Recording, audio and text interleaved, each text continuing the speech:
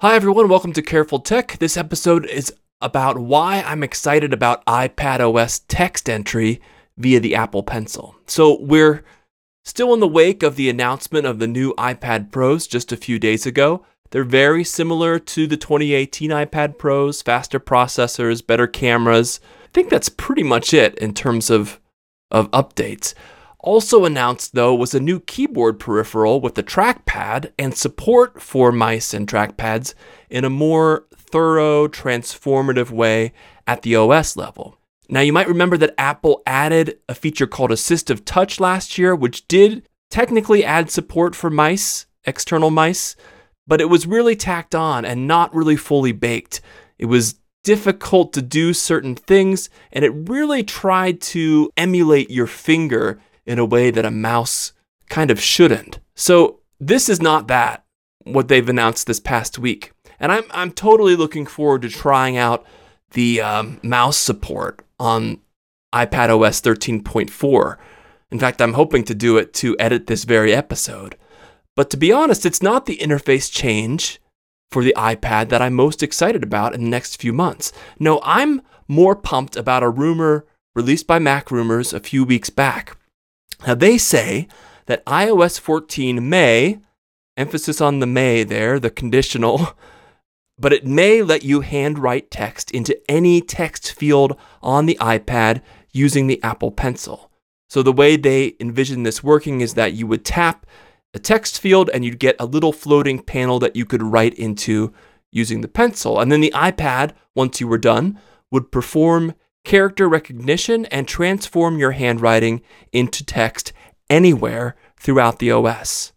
Now, to you or to many others, maybe this sounds like a minor feature, but to me, it would be a game changer. Because whenever I use my iPad Pro, I'm holding the pencil.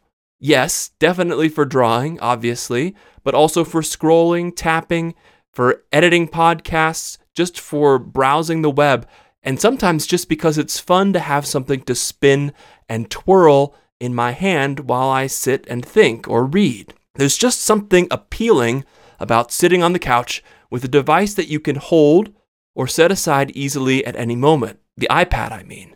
You can sketch a little, you can browse a little, you can read a little, all with pencil in hand.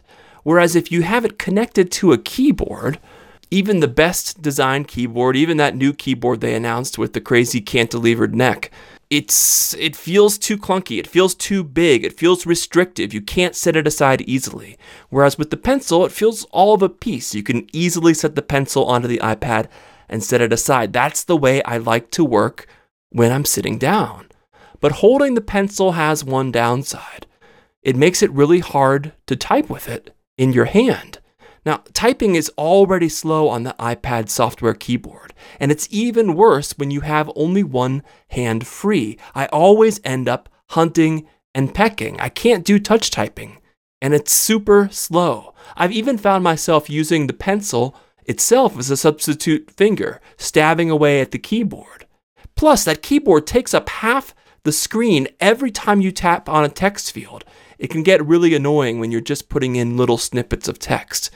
So the thought of being able to do text entry without the keyboard at all, without losing half the screen real estate, without attaching an external keyboard, that is really appealing to me. It changes the way of working.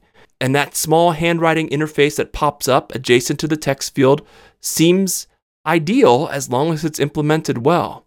Now, this has sort of already been done. There are, or at least there were at one point, third-party apps that used the third-party keyboard APIs to provide a handwriting entry space, but they didn't work very well. I'm hoping for something more streamlined, more integrated, and again, that doesn't force that software keyboard to consume half the screen space.